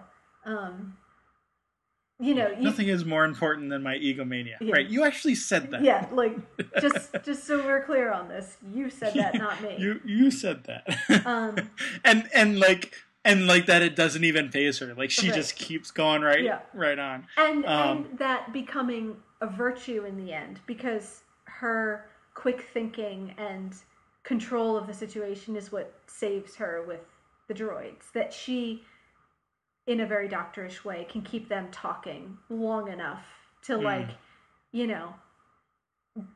until, fingers crossed, the doctor, helps her out. And I kind of like that you don't really know whether he's there or not. Like, there's a very real possibility that she was abandoned, Yeah. But all she can think to do is to keep him talking. And the way that she, takes a tip from her students, like from their sort of confidence of saying, "Oh, you're going to threaten me, well then do it," and Right. she learns from that. Yeah, I really like that whole confrontation, how long it goes on, and how she's getting more and more desperate, but at the same time, in a way, getting more and more confident the way she goes. So in that way, you can see how her sort of controlling nature becomes a good thing in the end. Sure. It's sort of what enables her to keep control of the situation, I guess. Well, and that's, interesting, because I wasn't really thinking about this until just now, but in a way that sort of aligns her with Tara in the episode of Buffy we just talked about, because it is about more recognizing who you really are. And for Clara, it's Clara and Tara. For Clara, it is about sort of dropping that veil, and not that, like we get the Strax when he gives her the physical exam, deflected narcissism, traces of passive aggressive, and a lot of muscular men doing sport. Right. But you get that, like you get the qualified, right? It's deflected narcissism. So it's not quite embracing your narcissism. It's traces of passive aggressive. It's like, it's that you're holding something back. Like you said, there is kind of that, she's holding up that unruffled exterior kind of thing. So there is definitely an aspect to it of, if you're a narcissist, embrace it. You know what I mean? Like if you're, don't be a passive aggressive. If you're aggressive, be aggressive. Be upfront. There's value in sort of the being upfront in your confrontation, in that respect. And so there does seem to be an aspect of doing that here. And in a sense, like, it's interesting too that they each think the description is of the other. And like, you can't really disagree with either No. of them. No. So there is almost this sense that, in this respect, like that maybe they are, you know, like the doctor sort of saying, "I'm not your boyfriend." It's like, that's because maybe we're closer to family. Mm-hmm. Like, you know, where our personalities are a bit too close. A bit too similar, yeah. You know, that we could never be lovers because we don't have enough opposite to attract, you know, right. each other, right. kind of thing. Like that there is maybe, you know, a similarity of personality here that, you know, works between us. Whether that's a good thing or not, I guess will remain to be seen. But yeah, anyway. Right. Yeah. No, there's a sense in which, with the 11th Doctor and Clara, they were both kind of, maybe as you do in a relationship when you first meet somebody, putting on your best face, you know, and, you know, kind of literally you know, kind of wanting to impress each other a bit. And now there's a sense in which that's kind of been dropped, and they've each seen each other, you know, both kind of at their worst, but also for who they really are underneath. And, you know, on the one hand, it's, you know, not a good thing to sort of, it's not a good thing to take your loved ones for granted, but there's also a sense in which there's an honesty to when you can just drop any of the pretense and be honest with each other, you know, and that means that you're going to get into more fights, but also there's a kind of greater level of understanding between them there. So I think, you know, you kind of get that by the end, that they've been through their first fight in a way and like come out the other side of it. So yeah. And the Doctor's not a hugging person now. And I like his little awkward hands held out. He doesn't really feel comfortable giving the hug back. Yeah. But he doesn't have a choice. No, he doesn't get a vote. So Clara's upfront now about her being in charge. So something else I want to mention too with the Doctor is the one thing I do think is nice to kind of have the clockwork droids around in this episode is because they kind of, again, reflect on this idea of faces and renewed, you know, bodies and everything. And the Doctor brings up this idea of the broom, that if you replace the handle and then you replace the brush and you keep doing that, you know, is it the same broom? Well, no, because it has different component parts, but yes, in the sense that you can sweep the floor, so it does what a broom is supposed to do. So really, what's the difference? And not just that, but there's also, I mean, that's what he mentions, but like in sort of the doing that, there's also like a lineage to it now. Like, you know, like, okay, so say you replace the handle and then you replace the brush and then you replace the handle again, and then you replace the brush. Like there's still a connection back to that original broom, even though none of the original parts are there. Which I think is an interesting idea, because it is, I mean, obviously it is a completely different object, but it still, like you said, has the same purpose. And I think there's that lineage of, you know, having sort of passed down. Seems kind of a weird way to talk about a broom, but you know what I mean? Like, you know, that there's this connection to each piece that isn't broken. Right. It's not like you just go out and buy a whole new broom and throw away the old one. There's still those connections to all the pieces. Yeah. Going back.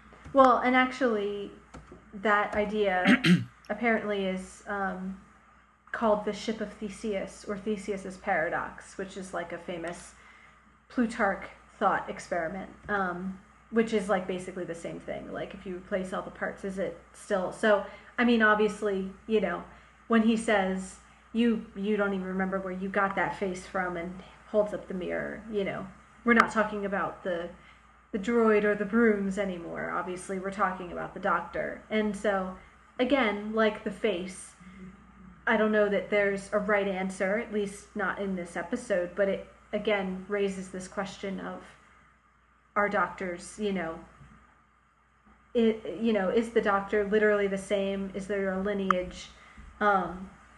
Is he, does he really change and is different when you replace his parts?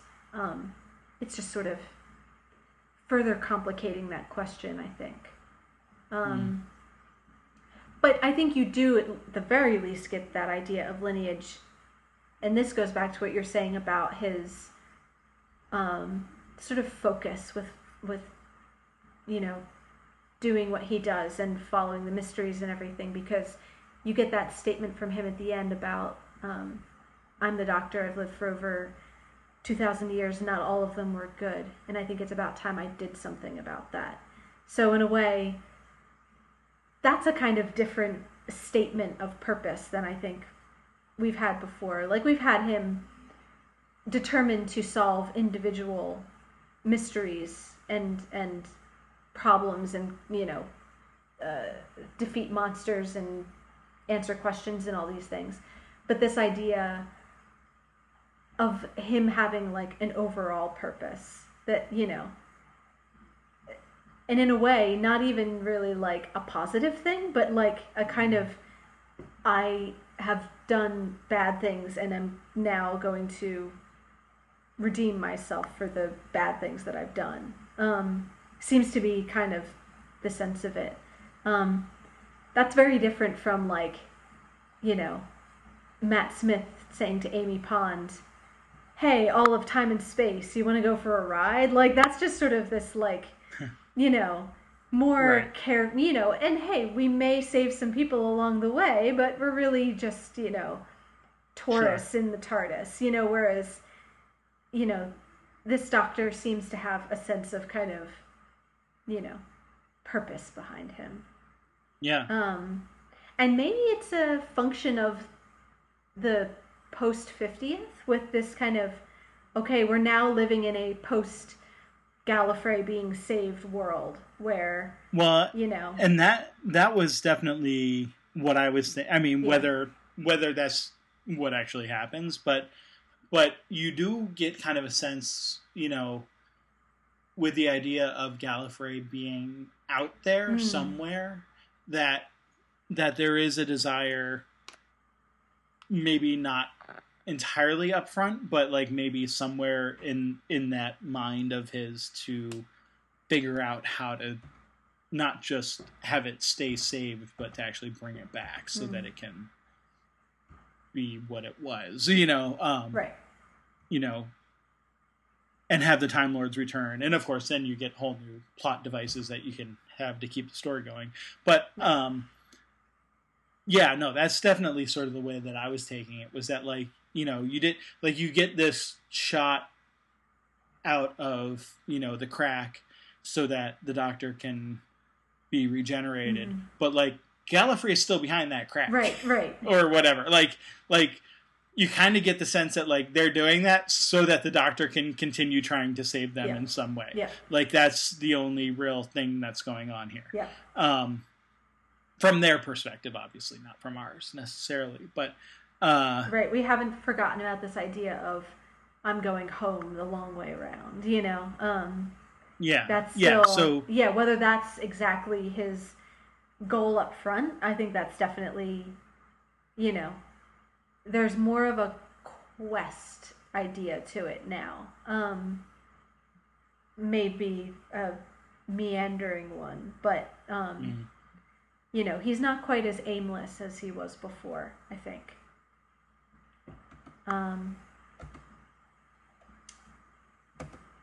So yeah. Yeah. So I think in the last few minutes, I didn't have much around the Paternoster Gang. We already kind of talked about, like, Vastra and Jenny. Sure. Strax is his usual humorous self. Yeah. The one thing I do want to mention is the kiss between Vastra and Jenny, where she sort of transfers her. Okay, well, you say what you were going to say, and then I'll. That was the only thing I was going to bring up as well. Okay. I mean, okay, fine. Lizard human kiss. That's all well and good. My problem with it is that how is that any more natural to a robot than breathing? Like, if their whole purpose of, like, holding your breath, and then it's like, here, let me give you breath by kissing you, you know, in this weird sort of way in the middle of this, you know, very dangerous situation. Like, to me, it's like, these robots have got to be really stupid if the only thing they can detect is breathing. Yeah. But also, like, she's breathing. Right. So, like, you're not even, like, doing the thing that you're purportedly helping her not do. Right. So, that's my problem with it. Okay. Like, the whole scenario is ridiculous to me because I just, like, it doesn't make sense from a, here's the whole reason why this is happening sort of thing to begin with. Also, like, and in the same mode, like, I actually would criticize the whole way that they sort of depict Clara not breathing with, like, her eyes shifting around and, like, tears and stuff. It's like, these robots are clearly going through great pains to sort of mimic life, but, like, they can't cry, they can't, you know, right. Like, their eyes don't shift around in that same way. Like, you would feel like, though, even though she's holding her breath, they would notice, like the tremors of her, you know, muscles and the, you know, this, like, that they would notice that sort of thing. So, like, even not focusing just solely on the kiss, which I think is flawed from beginning to end, like, just that whole idea of, like, this is how we detect, or keep from being detected by the, you know, cyborg, whatever they're called, clockwork people. Yeah, okay. I think fair enough. I think that Clara works for me because, I mean, you're right that there's kind of a flawed logic to it. I think it works just because of how sort of desperate it makes her situation. Like, again, you know, this possibility that she's really totally on her own, and then how impossibly long the breath holding goes on. You know, that it keeps going and going, and then she goes around the corner and there's more, and she goes around the corner and there's even more, and now her, like, vision is blurring. Like, I think you're right that it's probably not the best writing ever, but I think it works. For me, at least.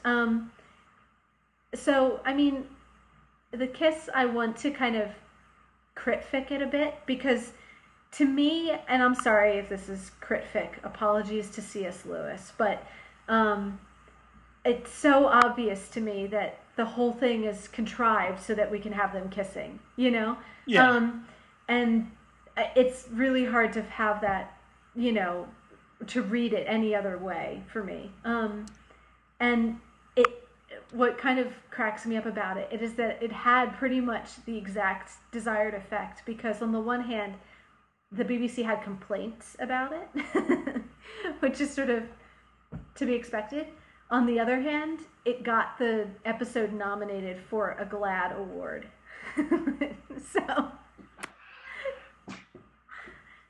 all right. So I just find the whole thing kind of funny. But so there you are. Make of that what you will. Yeah, I mean, I have a hard time taking it too seriously just because it's so contrived. Yeah, well, and that's exactly it. Like, my problem isn't with them kissing. No, it's the situation of it. Yeah, and I mean, I'd rather have them actually kissing. You know, at least in terms of the narrative, it would make way more sense. It would, honestly, like, it would have been much more better natural, and seem much more natural if, like, when they were just kind of in that room together when, you know, Jenny was posing or whatever, like, if they had kissed then, like, that would have felt way more natural to me than this, like, whole, like, we're kissing, in the middle of battle, I'm kissing you, but I'm really giving you air because for some reason my lungs are so much greater, like, I have no other internal organs, and so I can hold that much more air than you. I don't. Yeah. And also, like, you would see the movement still of the lungs, and it's not doing anything that you're trying to do. It's the opposite. I don't know. I just whatever. Anyway, I thought. And also, like, given how long that Clara holds her breath earlier, Jenny can't hold it for 3 seconds. Yeah. Before Vastra has to kiss her. Come on, like that. It just that whole thing irritated me quite a bit. Okay, well, fair enough. But all that said, I like the episode overall. Sure. And I don't. Is there any other pieces? We talked about the Clockwork Guys a bit. I guess we should talk about the. We ending. did well, and just with the Clockwork Guys, I want to just mention this kind of that they are apparently related to the droids from Girl in the Fireplace, and the Doctor seems to have forgotten that particular episode. Again, Rule 1. I guess he could be lying. I don't see why he would be in this situation. And we also see, like, he's not, like, talking to people. He's kind of talking to himself. Like, that he genuinely seems to have forgotten. Like, what's going on? Yeah, like, it seems genuine in this case. Right. So, kind of an interesting idea that, like, he has lived for a really long time, and maybe he's forgotten a few things, which is kind of a interesting idea, I think. And which is a bit of a retcon, because we've gotten before that he actually has quite a good memory. I can't think, like, what's the or at least that he's able to way back in the beginning. Is it the first time we see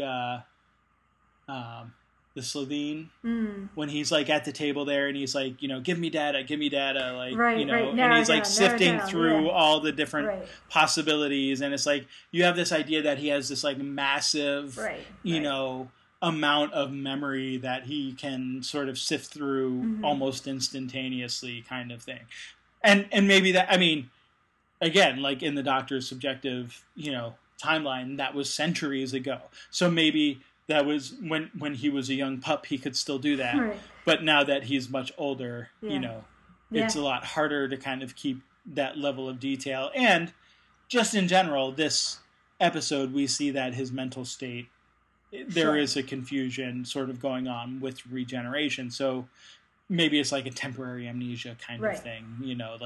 Later he'll have memories restored, or it'll occur to him. Yeah. Or maybe not. Maybe this Doctor... one of his things is that he forgets a lot.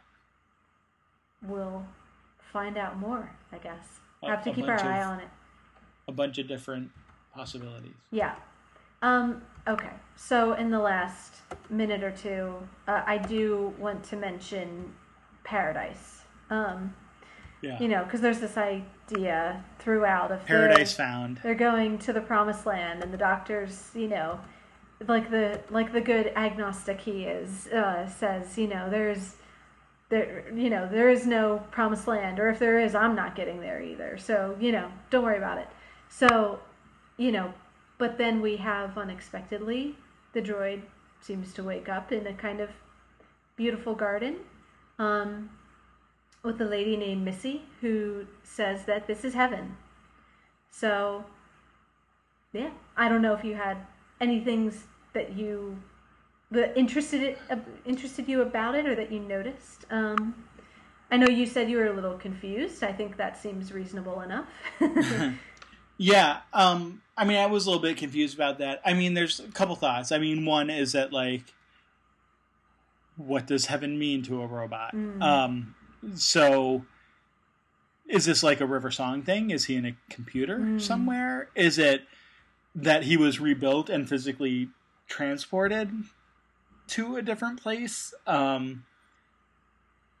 Yes, I suppose. Could it be an actual, like, consciousness kind of thing where he is in a different plane? I suppose that's a possibility. I would put that on the low end of the possibilities, but I mean, it could be, I guess. I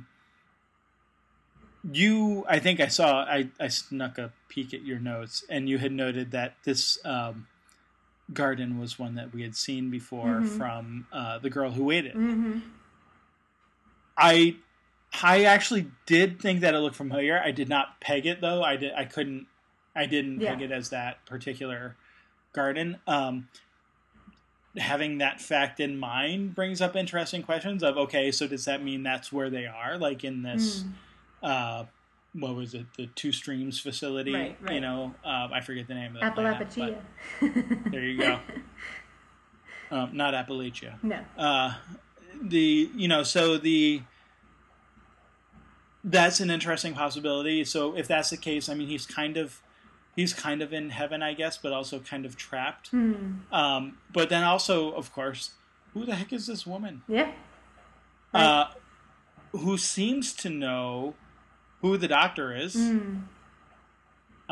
Refers to him as her boyfriend. Yeah. Yeah. I don't know. Yeah. I good like question. like these are just observations. I don't have Yes. sort of a convalescing No, theory and behind them. obviously this is Coalescing, I mean theory, not convalescing. Yeah, I mean obviously this is the setup for an ongoing little Sure. mystery here of like you said, what does A heaven mystery. yes. What does heaven mean, you know, if this is heaven, or what do we mean by that? And who is Missy? Yes. And it's hard to tell because the Clockwork guy doesn't really change his expression at all throughout the episode. right. But I would say that his expression, which again hasn't actually changed, is a bit quizzical. Yes. Well, and skeptical. I like his delivery of boyfriend. You know? Yeah. Like, yeah, a little bit of he's not quite sure. A little what's skepticism going on here. there, it seems. Yeah, and yeah, I'll let kind of Missy make her own impressions upon you. I won't, you know, obviously say anything. I mean, I think it's worth noticing.